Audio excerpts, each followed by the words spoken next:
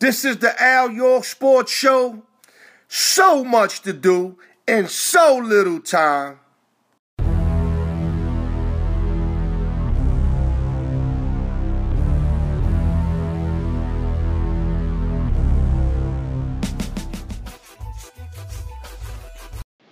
What's up, everybody? Welcome to the Al York Sports Show each and every Sunday.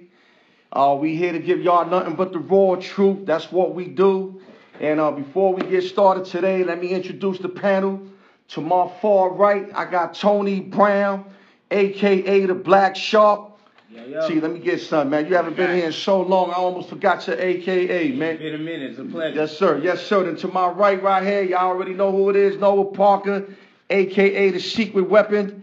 And we ready to talk to y'all, man. Fellas, y'all ready, man? Let's do it. But before I do anything, let me salute Zeno.fm/CWN Sports.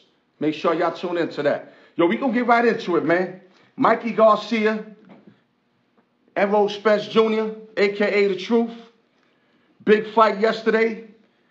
I'm gonna just start off with you, man. Let's say what's on your mind, blood. The fight was, pretty much how we called it. Justin talked about it last week. Right. And he did what he was supposed to do. He took care of business, being the bigger fighter, just come right at him. And, Garcia took a risk taking this fight. We talked about it. Win-win for Garcia. Even if he loses, it's like, you took a chance. He wasn't supposed to win this fight anyway. And, if he wins, obviously it's a huge win, 40-0 and all that. But hold up. When you say not supposed to win the fight, not supposed to win the fight. Just look at him when they doing the weigh-in. Just look at him. No, I know what you mean, but at the end of the day, he's the bigger fighter. Mikey Garcia is a champion. He bro. is, but it's a conflict going in the fight. The only thing I thought about that it was kind of like when Pacquiao was coming up in weight. Everyone thought, Pacquiao's not going to beat De La Hoya, and then he did. Oh man, Pacquiao's moving up in weight again to fight.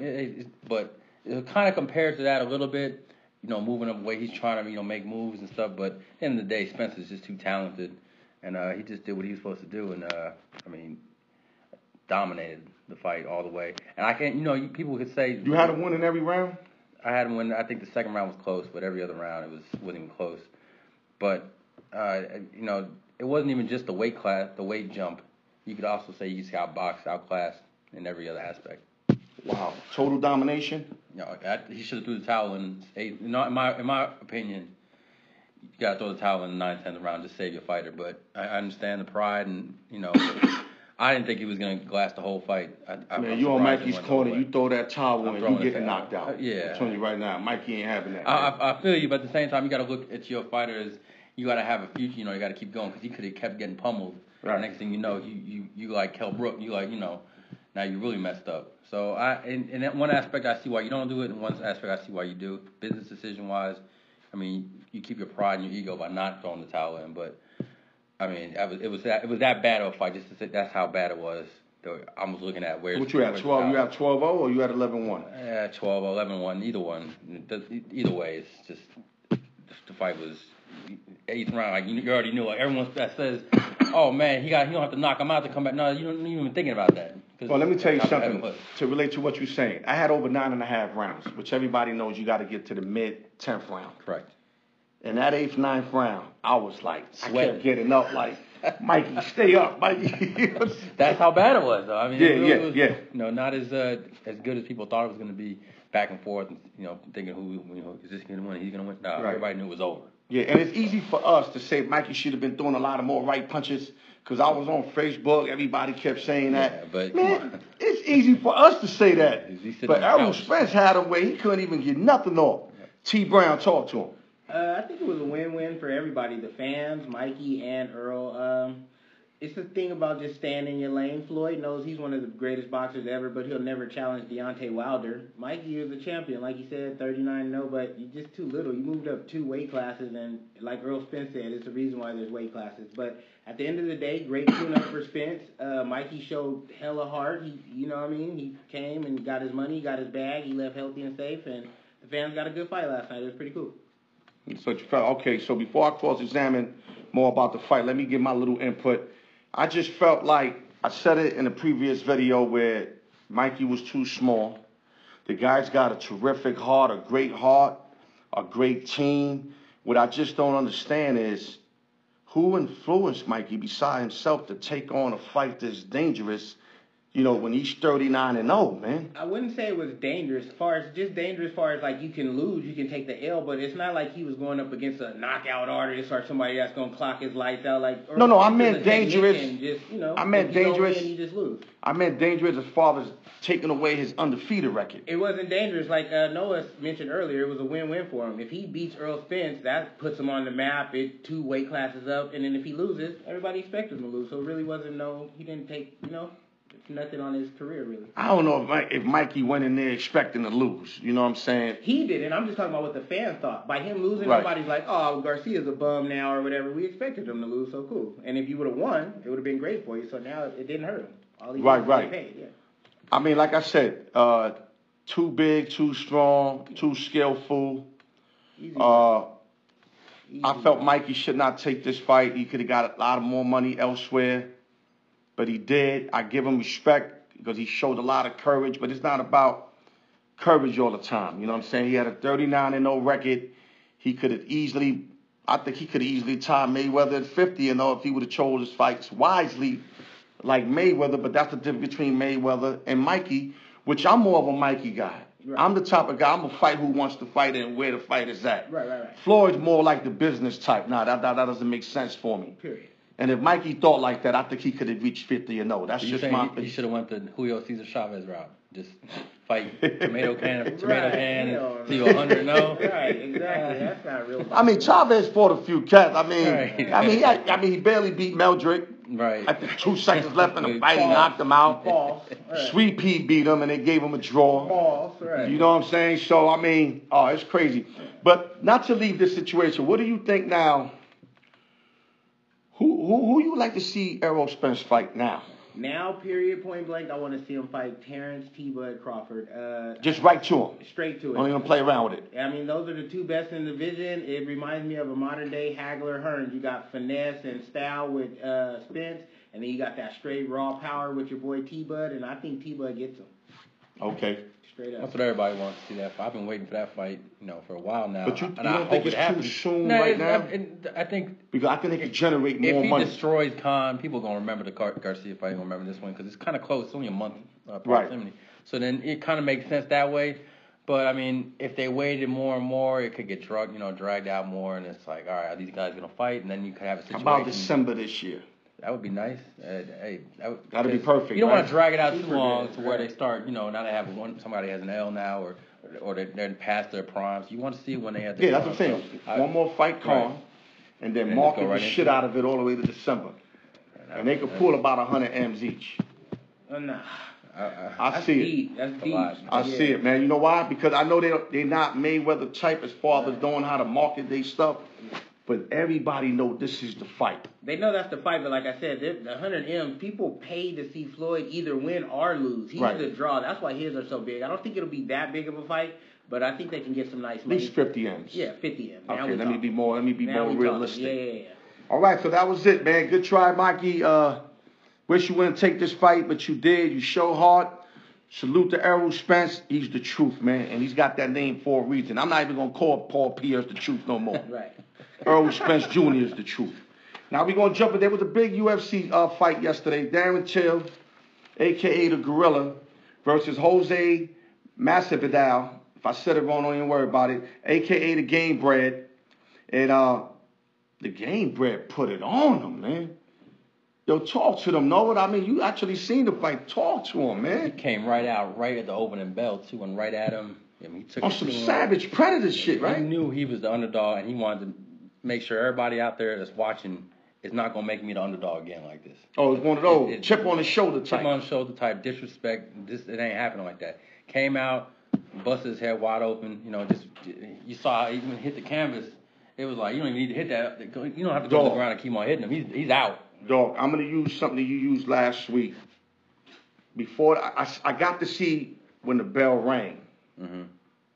And it's like Game Bread took his heart right off the bat. That's what it looked like.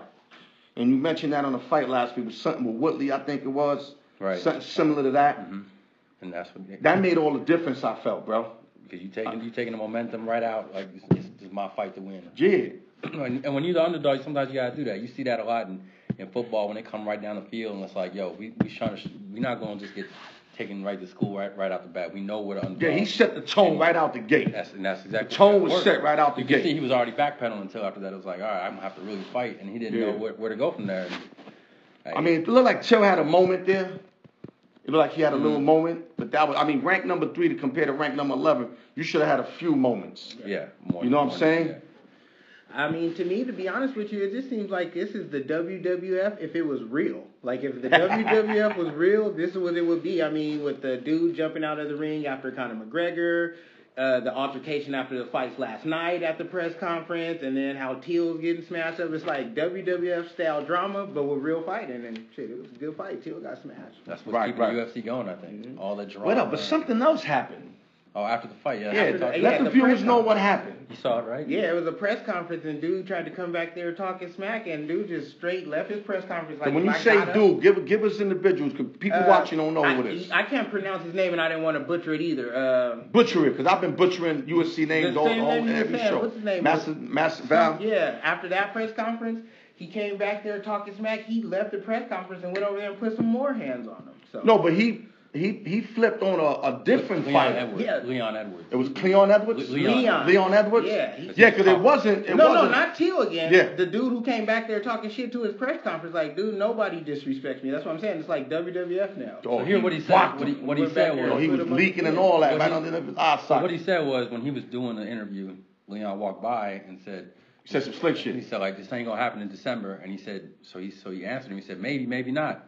And then he said, say it to my face, and just got up and left the conference. And what he said after, they talked about after, he said, I went up there with my hands behind my back. I wasn't coming to fight him. All I asked him to do was say it to my face. And he came at him like this, like, so then he said, Leon came like that. Leon came at him like that. Okay. So he took his hands like, all right then, and gave him, 1, 2, 3, and that was it. Right. And it was kind of, doing that to, in a press conference is kind of WWF-ish, WWE-ish. Yo, didn't we experience something that with the fight? What's the homeboy? Damn, the big name guy that fought Floyd Mayweather, man. Conor McGregor. Yeah, with the other. What was the other cat's name again? That beat him. Nurmagomedov? Yeah. You keep giving us these Russian names. I keep saying the dudes, but what's his name? Madin. That's why I'm pushing the names on y'all, because I can't say them. I got carried away here. Yeah, but yo, what I'm saying is, it's starting to look like something that Dana White, like, all this is like kind of premeditated. But it's real, though.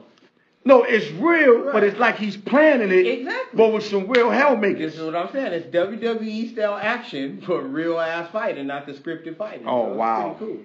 Wow. Oh, man. So what are you thinking of when they going to fight in December? Maybe. After that. If they did fight, who you got? They might have blown it all. It's hard to say this far in advance, but maybe Edwards got gun to your head. Gun to my head. Give me the Mardasov whatever his name is. I'm going with Edwards just because I can pronounce it. Okay. I'll take Game Bread. And we're going to be right back. Don't go nowhere. Got some bills to pay. We'll be right back.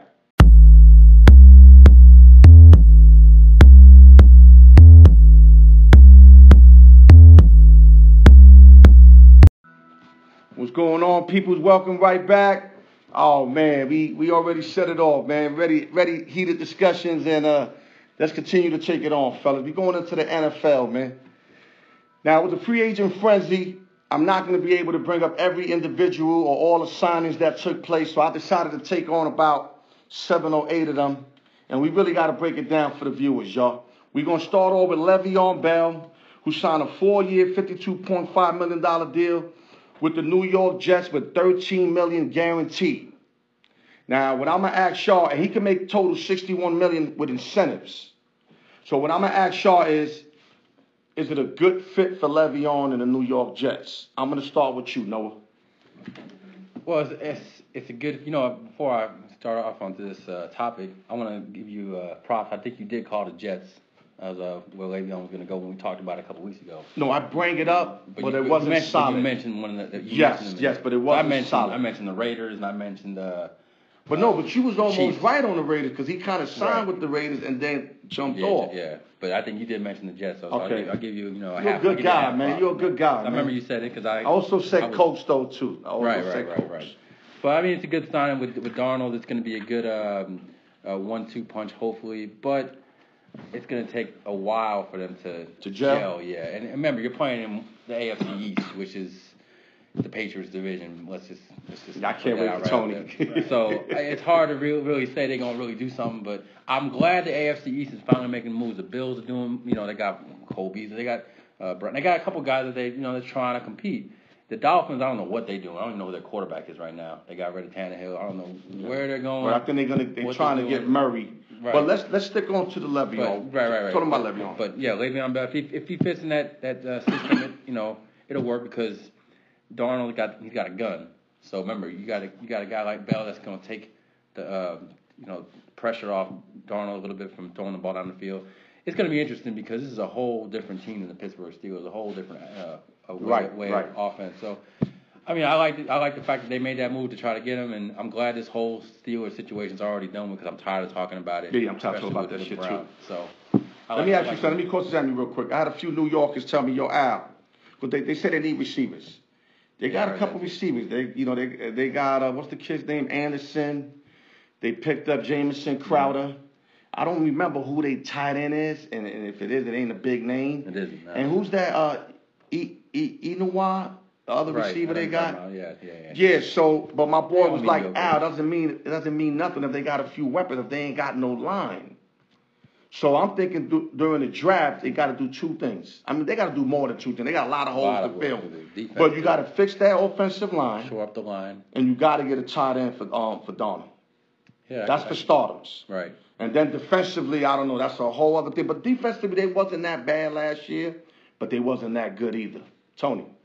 I think it was a cocky signing. First of all, I'm more of a believer that you have rust more than rest. Like, these guys think they can just quit a year, then come back and all that. Like, it's the NFL, Jack. Like, these dudes is highly trained, highly tuned. You can't replicate contact. So it don't matter if you're a personal trainer, you're fruit, every day you're on your shit. You cannot replicate contact. So to just think, I'm going to sit out a year and then just come back and ball, that's cocky. So I think the Jets could have spent some money elsewhere. And then at the end of the day, even if it does work out, you're in Tom Brady's division. You guys are playing for second place until he retires, period. Right. Now, would you guys admit that Le'Veon is great for Darnold? I can't say that now. Like, if he would have just came in after the Pittsburgh or the Le'Veon Bell, regular Le'Veon Bell, yeah. Do I think a dude who took a year off of football is going to come back and be good? I actually don't think he will be that good. Okay. I think he'll be. I mean, the Jets had to know what they're doing by giving him that much money. I mean, it's not like he's coming off an injury. Right. He took a year off.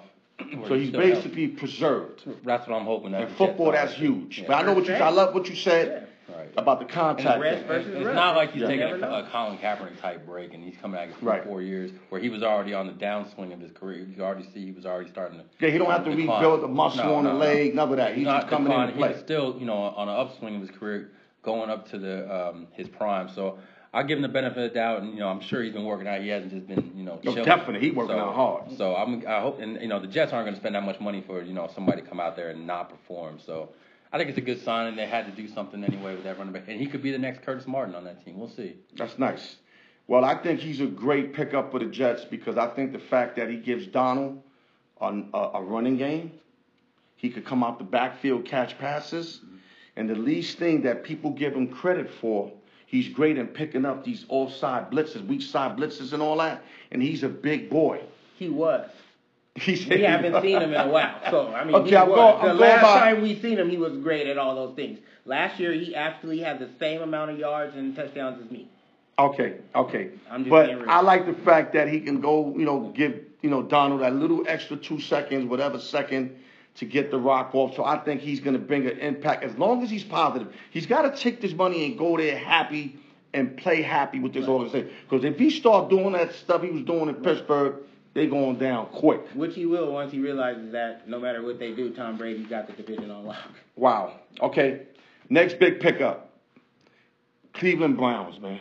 These guys, man, I'm really loving what they doing. But I'm going to use the terminology paper champions because, until you prove it on the field. But they picked up my boy Odell Beckham Jr. for a first round and a third round pick and Jabril Peppers, who I really didn't get to see much of him to know if he's going to be good for them.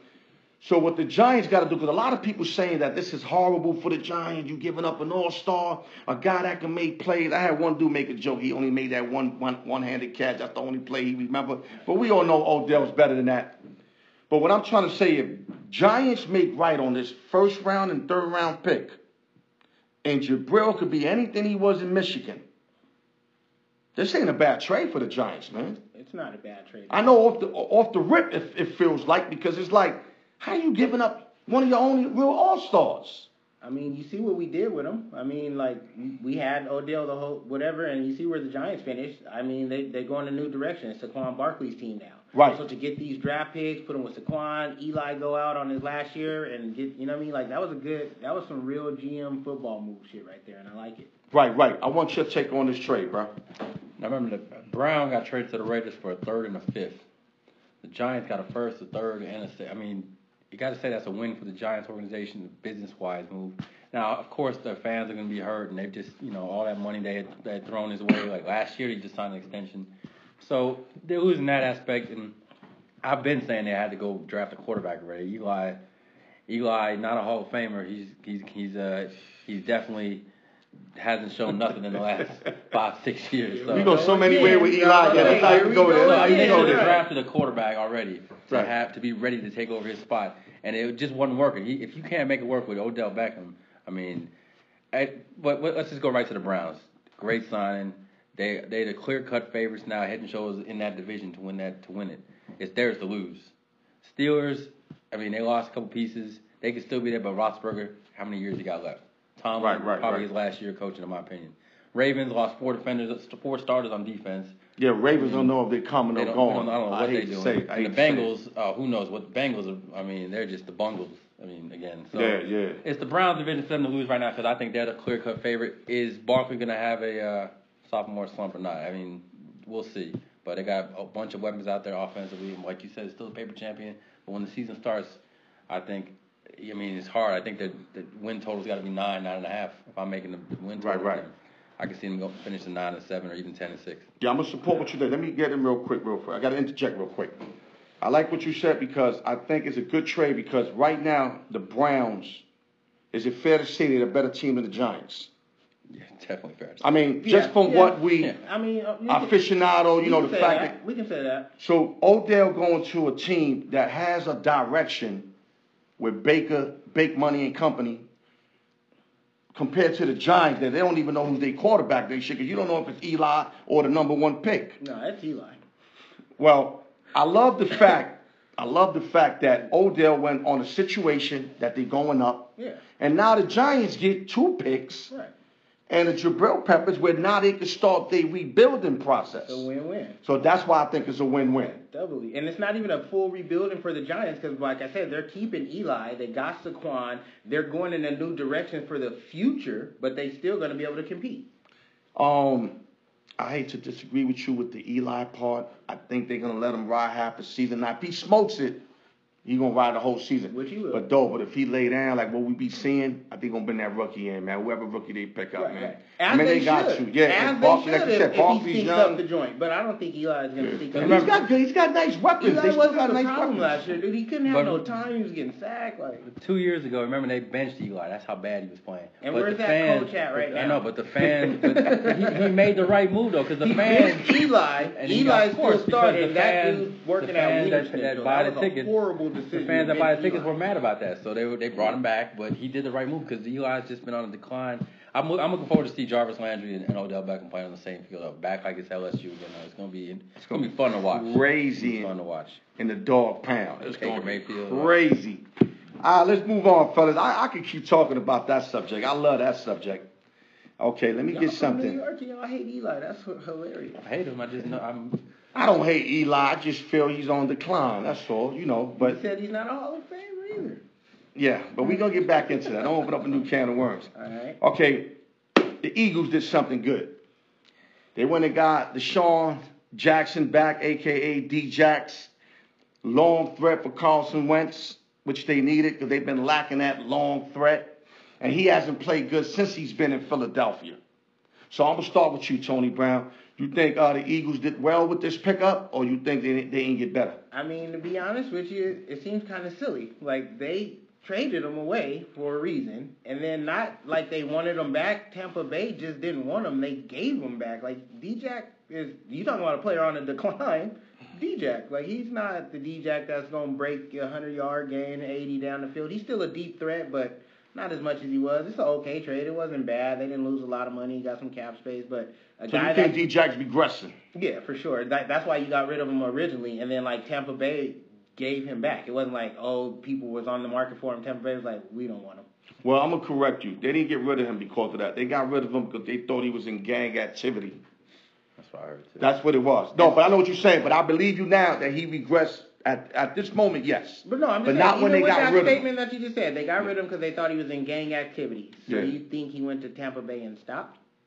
That's something they got to deal with. Right, I'm saying, I just think that was the excuse that they gave to get rid of him. Yeah. Because if you got rid of someone because you thought they were in a gang, but you don't pick them back up after. Remember, they had a different coach that time. Yeah, no, I'm saying, that's just the excuse they gave. They had Chip Kelly, remember? There's no way you bring him back in like, oh yeah, he went to Tampa and stopped gangbanging, he's good now. No, but Chip Kelly was assuming that. Right. Well, not Peterson. Well, he is in a gang. So it's not even an assumption. He's a gang member, but, you know, now he's back in Philly. He's still. Well, he signed a 3-year, $27 million contract, $13 million. I think that's not a big contract. That averages about $9 million a year. I think it's perfect. Yeah. You'll take real fast, and then we move it on. I like that. I mean, they never should have got rid of him. That was Chip Kelly getting rid of McCoy and him. And I mean, might as well go full circle and just finish his last few years here. He's not the same guy he was when they had him. Right. But, you know, he had his best years there. So it'll be interesting to see him back there with Carson Wentz. Different guy throwing the ball now. Right. So, it'll be, you know, I'm looking forward to watching it. Me too. I like the deal. It wasn't too much money either. Me too. Let's say in Philadelphia, Nick Foles. We all know that he went to Jacksonville, but it wasn't for sure. Now it's for sure. He signed a 4-year, $88 million contract, 50 M's guaranteed. That means they really want this dude. And I'm down to hear what you got to say, but I'm going to start with Tony Brown first. I mean, you know, we can't get caught up too much in the money. Everybody's getting paid now. These guaranteed contracts, it's just a different time, different era. Everybody's getting paid, but he is their quarterback. That means that they believe in him, and I think they should. Nick Foles led these dudes, you know what I mean? Like, every time Carson Wentz gets hurt, Nick Foles step up and be the guy. No doubt.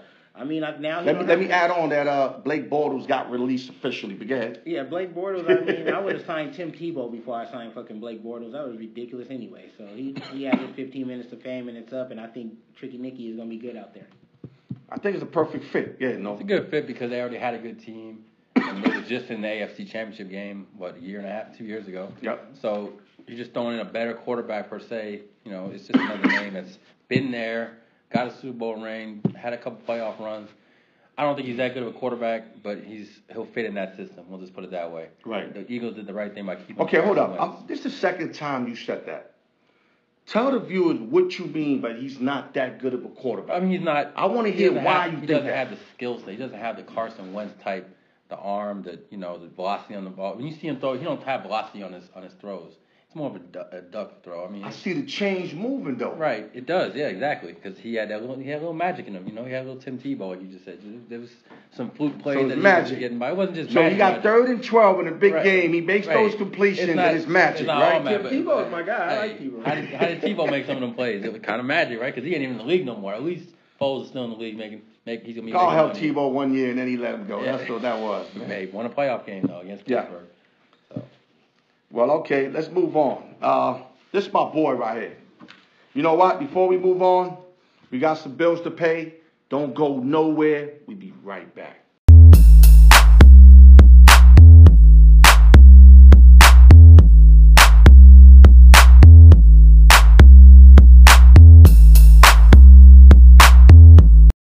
All right. Welcome right back, y'all. Wow, man. The round table today is smoking, man.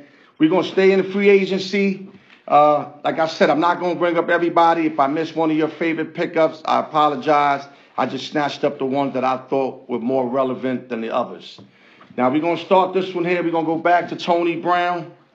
I love this pickup. Baltimore Ravens did a lot of horrible moves, in the best way to put it. But they picked up my boy Earl Thomas, who finally got his money. I'm so happy for Earl. You know, I've always been an Earl Thomas fan. And he actually broke his leg during the contract year which he could have sat out but didn't. And I thought that was it for him. But he just picked up some real good money. 4 years, $55 million, $32 million guaranteed. Salute to Earl Thomas. Yo, take T. Brown. Love it. I think that was one of the best free agent signings of the whole situation. Oh, wow. First of all, he's got a ring, so he's going to bring that championship mentality, which Baltimore was lacking since Ray Lewis and them left. You know what I mean? So that's that, especially with the second-year starter quarterback that they have. You know what I mean? That championship mentality is everything. And then not to mention Lamar Jackson. Yeah, Jackson. Then he's a good player. Like, he's a guy that I think could have played in any generation. He could have played with the old school guys. He can play now, you know what I mean? So it's a big pickup for them. And that's actually my favorite to win the division. I think the Browns got a lot better. But it's if you go on social media, it's a meme that says, if you didn't like us when we lost by 30, don't try to like us when we lose by 13. Right. I just think they're better, but I don't think they're that good yet. I think Lamar Jackson took a lot of steps. He almost won that damn playoff game. You know what I mean? He started off too slow. Right. But with a new whole season behind them, they picked up Earl Thomas. Baltimore is going to win that game. Okay, let me ask something. Earl Thomas broke his ACL twice, MCL once. He played last year with the Texans. I really didn't see. No, I'm lying. I'm going to take that back. I'm talking about LeMahieu. Earl Thomas did mess himself up. Now, do you think he's going to be 100% back? Yeah, I think he will be. Like you said, this is the future. The injuries that used to affect the guys back in the day now is better training, better doctors, they're bigger athletes. I think he comes back strong. And then losing Suggs, I mean, he fills that void right there. You know what I mean? They play different position, but I just mean Suggs was he's the captain of defense. Yeah, exactly. Captain of defense. So he fills that void, and like that, I think this was one of the sneaky good free agents. They lost a lot of good people, though, man. Oh, they did, definitely. They lost Mosley, they lost Suggs. I mean, they lost a lot of good people. Doubt. No. Yeah, that was my point I was making earlier. They did lose a lot, and on defense, it's hard to just short him up to get back to where he was at. And Harbaugh did a great job. With what he had, these new guys, right? What he had, right? Then he went, mixed it all up. So I mean, I do love him. I'm glad he's back. He made a lot of money because the way he ended his looked like he was going to end up his career, like he's flipping off his own teammates, and he was mad that he still, playing the way he got hurt. He should have did what Le'Veon did. He was after the fact he's thinking that, but it's football. Every play could be your last play. Right. But I'm glad that he's getting paid and he's going to make a difference in that locker room, especially. Great signing. I love Earl Thomas. That's my boy. I don't know about saying they win the division because they're going to watch the tapes now on Lamar Jackson. They're going to know how to stop him a little bit more. Right. He did a great job of with the situation he was brought into, but it'll be tough in that division. And I don't know. It's just that division looks like it's the Browns to lose now because that's 6 wins that they could have if they can take care of the Steelers. Listen, they're the favorites, man. Yeah. Plain cut. So, I know T. Brown don't agree with us on that. They're the favorites to me. They paper champions, but like I said, they got to ball it out. And I love me some big money. I think big money is going to prove a lot of people wrong, bro. And where's Cam Chancellor when you need him? I mean, Earl Thomas just got his money. Right. Cam really left because they was underpaying him. I mean, how long he's been out of football, though, realistically? About 2 years? Yeah, a couple years. I would love to see him, but I'm going to agree with what you said. No, I know. I'm going to agree to what you said. No contact. It's going to be hard, but I feel bad for Cam. NFL, yeah, they offer Cam $9 million, and right now, Earl just got paid, man. He remind me of Latrell Sprewell, man. Like, you can't feed your kids with $9 million, bro. Like, I mean, I know it's like your net worth, your market value or whatever, but this is football. You're getting $10 million to play the game you love. Come play. Earn your money. Show out on the field. Be a Pro Bowler. But when they paying cats 15 and they less, qualified. But you're not that cat, obviously, because when it comes down to paying you that much, they'd rather leave you out the league. But your ego get in it when you think you're better than him. It's like, man, exactly. You know how that is, check dog. your ego out the door, and if you don't, you'll be working at Albertsons. Not a lot of guys come back and play. He said Albertsons. All right, let's go to the guy I was talking about the 2 ACLs. Chiefs signed Tyrann Mathieu, a.k.a. the Honey Badger. This is my boy right here. He came off 2 ACLs, 1 MCL. Got a big contract, 3 years, 42 M's. He's a 2013 third-round pick for the Arizona Cardinals. I always liked him coming out of LSU. Honey Badger was always my dude. But he looked like a shell of himself with the Houston Texans. Horrible sign. Now I'm gonna start with Nova Park on this one. What do you think about this pickup by the Chiefs? Not to mention, this pickup cost Eric Berry his job. Not that Berry was playing because he was so injury prone. Yeah. And it's sad because Berry's a hell of a Yeah. player. But your take. I mean, when he did it, when he was at Arizona, you saw what he could do. I mean, Tyrann Mathieu, when he was with the Cardinals, he was balling out. I mean, what he did last year, you never even heard of him. I mean, he didn't do much. But you got to remember, Peterson was his teammate in LSU. Mm-hmm. So when he went to Arizona, they had continuity over there. That's right. And when he went to the Texans, it was like he ain't know nobody over there. And didn't really show me much last year. Didn't I it? almost forgot he was on the field a lot of time. So hopefully going to Kansas City where they have that different kind of defense, he'll show out a little bit more. But how many more years at that position can he be at the top of his game? So has he already started declining last year? That could happen. But let me ask they you lost something. a couple guys too, Chiefs, so they had to fill in some holes. You got one of the worst pass defenses. Last year, oh yeah. You lose your best pass rusher in D4, which I'm going to get into in a minute. Come on, man. Then you let Berry go? What the hell? What the organization's doing? I mean, I understand Berry's been hurt, but let him start. Just hurt, sick, right? Don't he have cancer or something? No, he overcame that. Okay. Now it's injuries. Good point there, though. Don't you need as much of those guys back there as possible, especially losing one of the best pass rushers of the game? Because D4 to me is like a little version of Khalil Mack. Not saying he's Khalil. No, he's not no Khalil. But he's a small version of him. Come on, bro. And then you get what the Chiefs are doing. I mean, your defense, what you're supposed to build upon, because you got one of the best offenses in the game. So, Tony, I go to you. I think it was a horrible pickup, man. Like, it's just going to be the third time I mentioned this today about staying in your lane.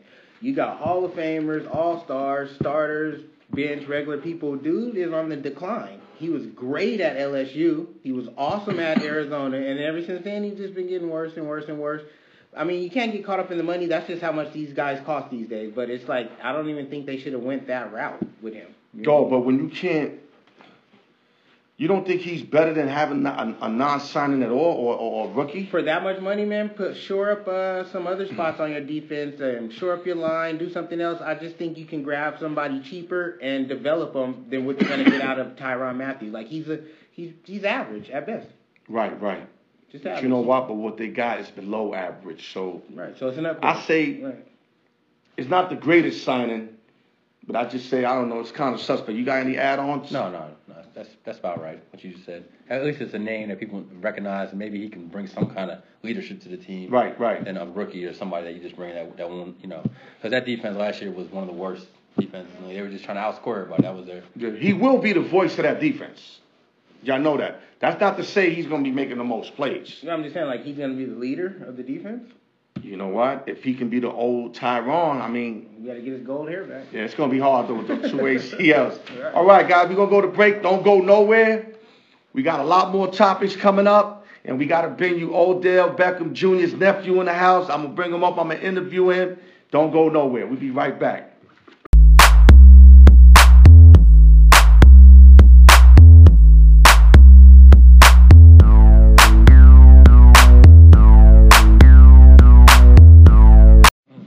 What's going on, people? We coming right back. We're going to go to the NCAA. We cover the NFL free agent frenzy. Table, y'all did a good job with that, man. I got to remind y'all. That was great, man. I loved it, man. We're going to the NCAA. I'm going to bring up the top 10 teams. They're not in order. Nobody knows what order they're on because they're going to fix it tonight, later on tonight. But as of right now, I'm going to mention 10 teams. I'm going to mention Duke Blue Devils, Gonzaga, Virginia, Houston, Tennessee, Kentucky, North Carolina, Michigan State, Michigan, Texas Tech. I'm going to start with T. Brown on what's your number one team and why. I'm going to go with Duke, and basically just not to overthink it or nothing, just because they have 3 NBA players on the team. If it wasn't for that one-and-done rule, Zion Williamson wouldn't be there, Barrett, or Cam Reddish. They'd all would have already went to the NBA. So with 3 NBA players on the floor at one time, with the number 1, 2, and 3 top 5 picks for sure, I'm just going with Duke, straight up. Yeah, no. Give me some more than that. I need some more than that. I mean, it's easy to take the favorite, but no, I mean, I don't even know if they're the favorite, though, are they? They'll be favorites they're today. 2-1 to win it all. They'll be right? favorites today. The closest team to that, I think, was Gonzaga's 4-1 or 5-1. I'm going with a team that didn't even get out the first round last year.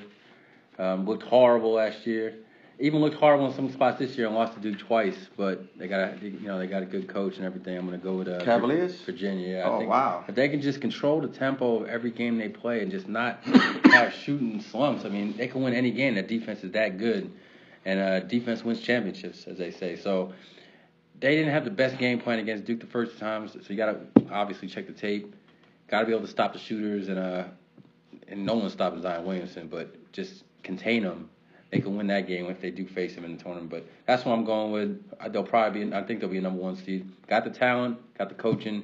I think they got a little more experience this year. But that's what I'm going with to win the whole thing. Right. To basically go on what Tony said, only thing I don't like about Duke, shooting 30% from the 3-point line, that doesn't cut it for me. But beside that, they stacked in every aspect of a great team. From Krzyzewski, etc. Tony Bennett and the Cavaliers, I think they're a great defense the more they know a team. And in the tournament, it's way different. You're going to run into teams you got very little information about. And I think that's where Virginia's going to hurt themselves at severely. That's just my opinion. I just think they're going to lose to Duke. I mean, Virginia's the best team I've seen in college basketball all year. And yeah, but it's hard to beat the team 3 times. They only got 2 losses, and they were both to Duke. I know it's hard to lose to a team. No, it is, but I'm though. just saying, I think Virginia, if they make it, they run up against Duke, and that's what will put them out. I don't think nobody's going to trip them up. I think so. I'll be honest with you. I think if they play Duke again, I think Cavaliers will get them this time. That's just because it's just so hard to beat a good team. It's hard to beat a team once. Beating a team that's 3 times is really hard, but then yeah. it's Duke. So exactly. Now my pick is going to be, my pick switched up so much. It's like I'm like a what's the name? A gigolo when they come to picking these kind of picks, man. I'm gonna go with the team you kind of liked it earlier in the year. I'm gonna take the Zags, man. I like their experience, and I love that they lost the other night. I love that. Yeah, wakes them up a little. Because that's a wake-up call that they needed. They were too comfortable. And what happens when you get too comfortable? You get your jaw checked. You see what I'm saying? I like the veterans on the team. Noah Parker basically gave me some information. I started looking into these guys, and I really like the whole thing, man. They just fell asleep that other game. I seen it. They had no reason being in that game. Not to make no excuses, but in the tournament, they ain't going to be that flat. You already know that. So I'm going to run with the Zags. So y'all guys that are making your future bets, put in the Zags. If you like, what Tony Brown said, Duke. Noah Parker like Virginia Cavaliers. And that's what we're going to run with that. Now we're going to jump to out of the box. Out of the box. You next, right? yeah, sure. Okay. The Buffalo Bills, I want you to hear me clearly. All right. They made it to 4 straight Super Bowls. Only team ever to do that. Lost all 4 of them. Every one. I don't even think that can happen if the same thing happened again. Every single one of them. So as much as it's a great thing, it's also like a sad thing. Now my question to you, if you was an NFL player, you made it just one time in your career to the playoffs and you even won a Super Bowl. Okay. You prefer taking that route or being the Buffalo Bills who basically made the playoffs every year and went to 4 straight Super Bowls but never won a Super Bowl with that team? I mean, that's simple. This is America, and to quote Herm Edwards, you play to win the game. Like, straight up. I'd rather have 1 championship than 4 championship appearances. Tell them why. You play to win the game. Like, you play to win the game. When you go from Pop Warner to college, the goal is to win the Lombardi Trophy. So you'd rather be a 1-time winner than a 4-time loser. It better be a has-been than it never was. I like that. Noah. So you saying that you think Trent Dilfer is more happy than Jim Kelly? I do. Yeah. Okay. I mean, career-wise, Jim Kelly had a way better career. For sure, no doubt. I mean, you just in the right place at the right time. Sometimes that happens, though. You just that player that just made on that 1 championship run, then for the rest of your career, you Dan Marino. I mean, at the end of the day, though, Trent Dilfer's going to grab his grandkids and be like, this is the year we won the Super Bowl. And Jim Kelly going to grab his grandkids and be like, we made it a bunch of times and didn't do shit. Right, but they had the team aspect. I mean, we controlled the AFC that whole season, 4 years in a row. I mean, I don't know, because I am a Bills fan, so it hurts as a fan. Right. It hurts even more because we just never got there. We tasted it, but we couldn't grasp it.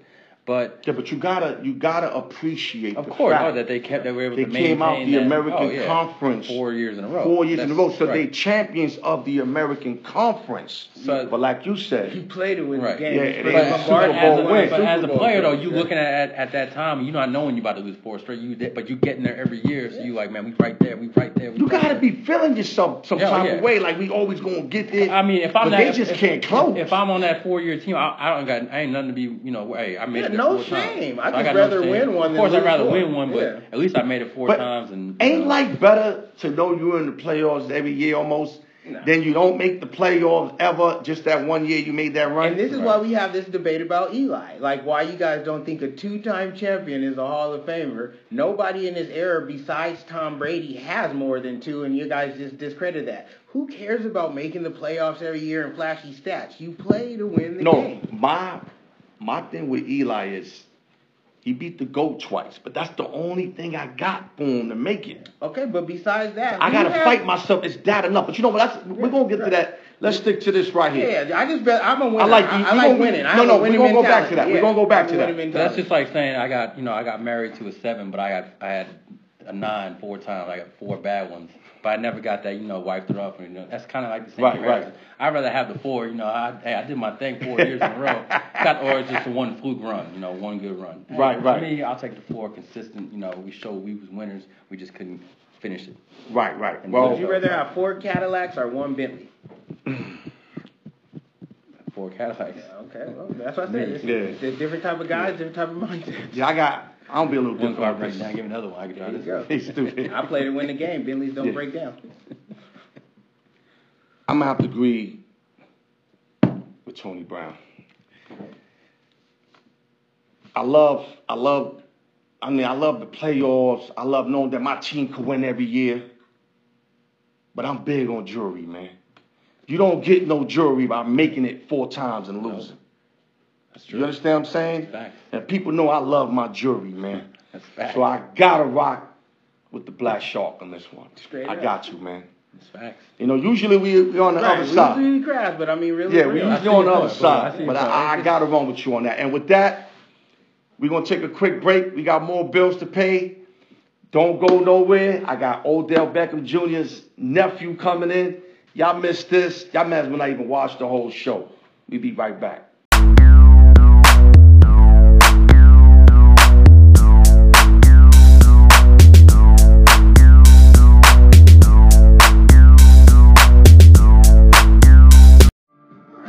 All right. We coming right back to the Al York Sports Show. Hope you guys enjoy the show. And we're going to end it up with a nice interview. We got my boy here, Johnny, a.k.a. Full Throttle. What up? A.k.a. Odell Beckham Jr. nephew. Let me give you a handshake, man. Yeah, I got to throw that. One thing you're going to learn about me, I like to joke around sometimes, man.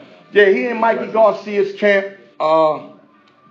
He messes with Mikey. He actually has everyday, conversations with him. And he's going to enlighten us a little bit. But before we get going, Johnny, explain to the peoples, tell them about yourself a little bit. All right, yeah, I call myself, I'm like Mr. Behind the Scenes in sports, period, not just boxing. It could be basketball, EYBL, deal with a lot of stuff with the Jordan brand. So Full Throttle kind of explains it all, right? Yeah, it's behind the scenes consultant, brand ambassador. But how I grew into it, like, especially the boxing, and I grew up into boxing. I was always in and out of boxing gyms. My grandfather was actually a great boxer that got killed early, named Tyrone Everett. Tyrone Everett? He got killed back in the 70s. Okay. So he actually was a professional fighter? Yeah, professional fighter. Oh, all right. 24-1 at 24 years old and got robbed. One of the biggest robberies in history. It should have been 25-0, like Errol Spence Jr., right? Yep. He got robbed in his hometown. Wow. Escalera. And back in the 70s, it was 2 judges and the referee was a judge. Right. The referee from Philadelphia robbed him. Oh, man. If you can watch the fight on YouTube. You just actually see it? Yeah. Yeah, I'll definitely go check it out. He literally won 15-1. I mean, 14-1. Yeah, 15-round bouts. That's when it was 15-round bouts. Okay, so how old are you, bro? I just turned 30. Yep. Oh, Hopefully 30? I look like I'm 21 forever. Yeah, you do look kind of young. You do. I mean, you look kind of young, man. Yeah, hopefully I look like I'm 21 for everybody. I'm 30. I'm still youthful. I'm still. Okay. So how many people tell you look like Odell Beckham Jr.? Man? I get it all the time. Oh, it's just me. I get it all the time. That's why I switched my hair to blue. Yeah, I was realizing that. I was like, that's the reason part that he did that. Yeah, I got tired of blonde, so I was like, I gotta do something different. Then other people started taking the blonde, so I was like, let me try to switch it up. And then the girl who does it, shout out to Nalia from LA. She actually gave. I remember I came up with the idea. I want this blue. Right. And she gave it to Eric Bellinger because I'm out in Philly. Okay. And I was like, oh, you gave him my blue, but I still need that blue. It's cool. Right. Love you, Nalia. So you originally from Philly? Yep. That's what it is, man. Born and raised Philly. Joe Frazier town? Yep. Real cool family. Real cool, good guy. Okay. R.I.P. He should have had a statue before he passed away. Right. Okay, let's go right into the fight, bro. My main question is why Mikey took this fight, man. I got a funny.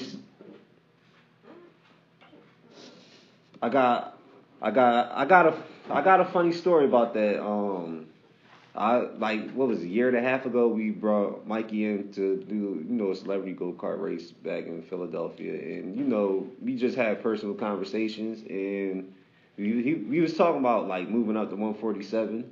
Right. So, mentioning at the time, Danny Garcia had the WBC. He was mentioning that'd be a good fight. And then he was like, Earl, they got to bring in the right money, because he's kind of physically big. So, not even a year later, he's talking about Earl Spence.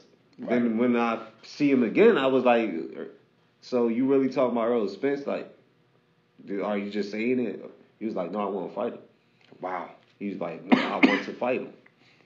It's not even though I want to fight him. I see something in him. And then it's like, when he explains when you say you see something in him, because I said something like that. I said, you know more than me because you're around him. Yeah. I said, I got a feeling he's seen something in footage where he thought he can beat Earl Spence Jr. That's kind of what you mean? Yeah. Okay, so did he tell you what he thought he seen, or? You was talking about, I also see it too. I see it too. Earl showed more of his arsenal. He had more of a great game plan. But I seen what he was talking about where Earl is more like, and that's why I was like, I respect Earl in this corner for this fight. Earl is more, because if he did it, Mikey would have had way better shots of countering. Right. Earl is more of a looper, going hooks to the body, hooks to the head, goes straight in, straight back. That's what Mikey sees, and I seen it. But the only thing that I question with Mikey is just the size compared to Earl. Now that was a huge difference, man. Yeah, that was a huge difference. It was bigger than what I thought it was. Yeah, now if they was the same size, I was telling people, going into this fight, everybody asked me, I was like, it's going to be a good fight because Mikey got good ring IQ. He's better than most people think. And I know his IQ was sick. Yeah. I kind of knew that already. But I was like, only thing is just Earl's size. That's the only question I had. But it's beyond size. His skill set is crazy, yo. Yeah, his skill set, his game plan. One thing with Earl, with his game plan, he had a great game plan. Which after the fight, me, Mikey, even spoke to Earl for a little bit about it. Is that he kept the jab and he went straight punches. Right. Earl don't usually do that. But one thing I can say, Earl said he has great respect. He was like, even out all the welterweights, Mikey made him think the most. And right. Not only that, a lot of guys don't want to fight him. Yeah, he he had to pull more out of his arsenal where he had to kind of move in angles and he kept the jab out because he knew that if he would have came in coming straight in with wide hooks that Mikey was able to counter him. So he kept the jab, and Mikey had a hard time getting on the jab because of reach, so he kept the distance. That's why I was like, superb game plan on their side. Right, let me ask you something, right? Because it's easy for the viewers to say why Mikey wasn't letting go that right enough. Because everybody, Facebook, I was watching the gram, explaining them. Yeah, that's why I say most it's easy people said, hard to sitting do. on the couch, but it's hard when somebody's a southpaw and they have a lot of reach and they leaning back. Right. And if you throw the right, and you open up for Earl has a 4-inch reach advantage. That right. means sometimes you will be off balance if you throw the right. Right, because you'll be reaching. Yeah, you'll be reaching, so that will lead up to Earl opening up more on shots. Right. So that's why you have to try to find a way to get under that jab, which Mikey had a hard time finding a way to get under that jab. Yeah. Errol Spence kind of remind me of a guy named Winky Wright. Not that he fights like him, but the fact that he's got long elbows. Yeah. And when you got on long elbows and you're long and you're big, you're blocking even the body aspect. Yeah. And it almost felt like Mikey couldn't penetrate and do nothing. Once that he established that jab and the angle of the jab, it was hard for Mikey to figure it out. It was hard for him to get on the jab. But one thing, what I did realize, people was like, oh, Earl couldn't really get him out, and he was like, yo, Mikey's stronger than what people think he was. Because when you speak to Mikey, he was like, yo, it wasn't about his strength or size. None of that fazed me. I was barely even hurt. Right. But it was the fact that his game plan, I couldn't get over his jab, and it had me thinking. So it kind of lowered his work rate because he had to think about getting past that jab. And Earl's athletic and big. Yeah, it definitely is, man. And good. I like to throw the word good in there, too. It's going to be interesting in that welterweight division. There's one kid that got the style, and he's coming up. He's really and who that? A kid named Jerron Boots Enos. Oh, is that right? Let them hear it again. Jerron Boots Enos. So is he a professional yet, or he's up? He's professional. He's 23. He actually was in the 2006 Olympic trials. Got robbed on the. You can see that he got robbed for the final spot to Gary Antoine Russell. Right. But he really beat him. He actually beat him. They fought 4 times in the amateurs. He beat him 3. But the kid is just as big as Earl.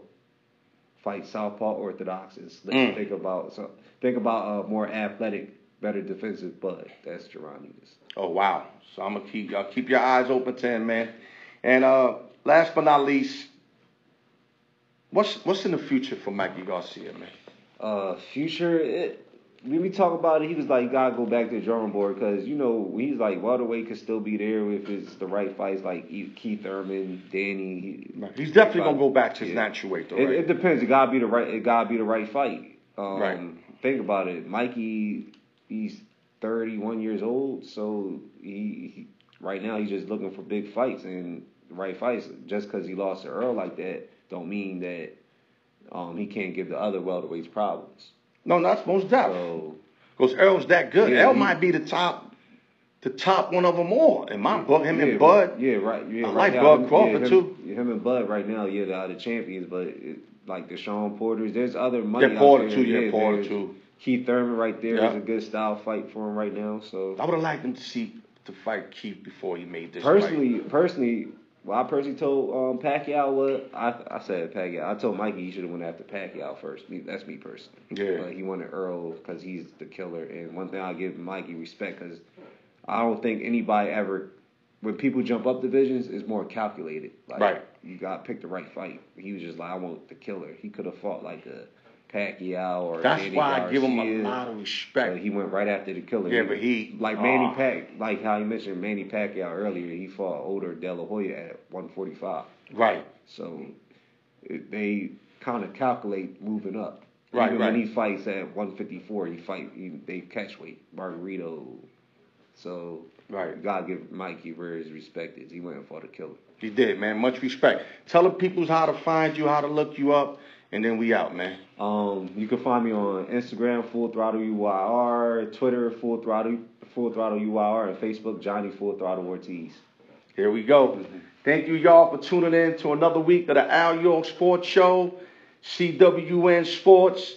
My panel, Noah Parker, Tony Brown, and of course, my head, Johnny, a.k.a. Full Throttle. Yes, sir. We be back next week, man. Thank y'all, man.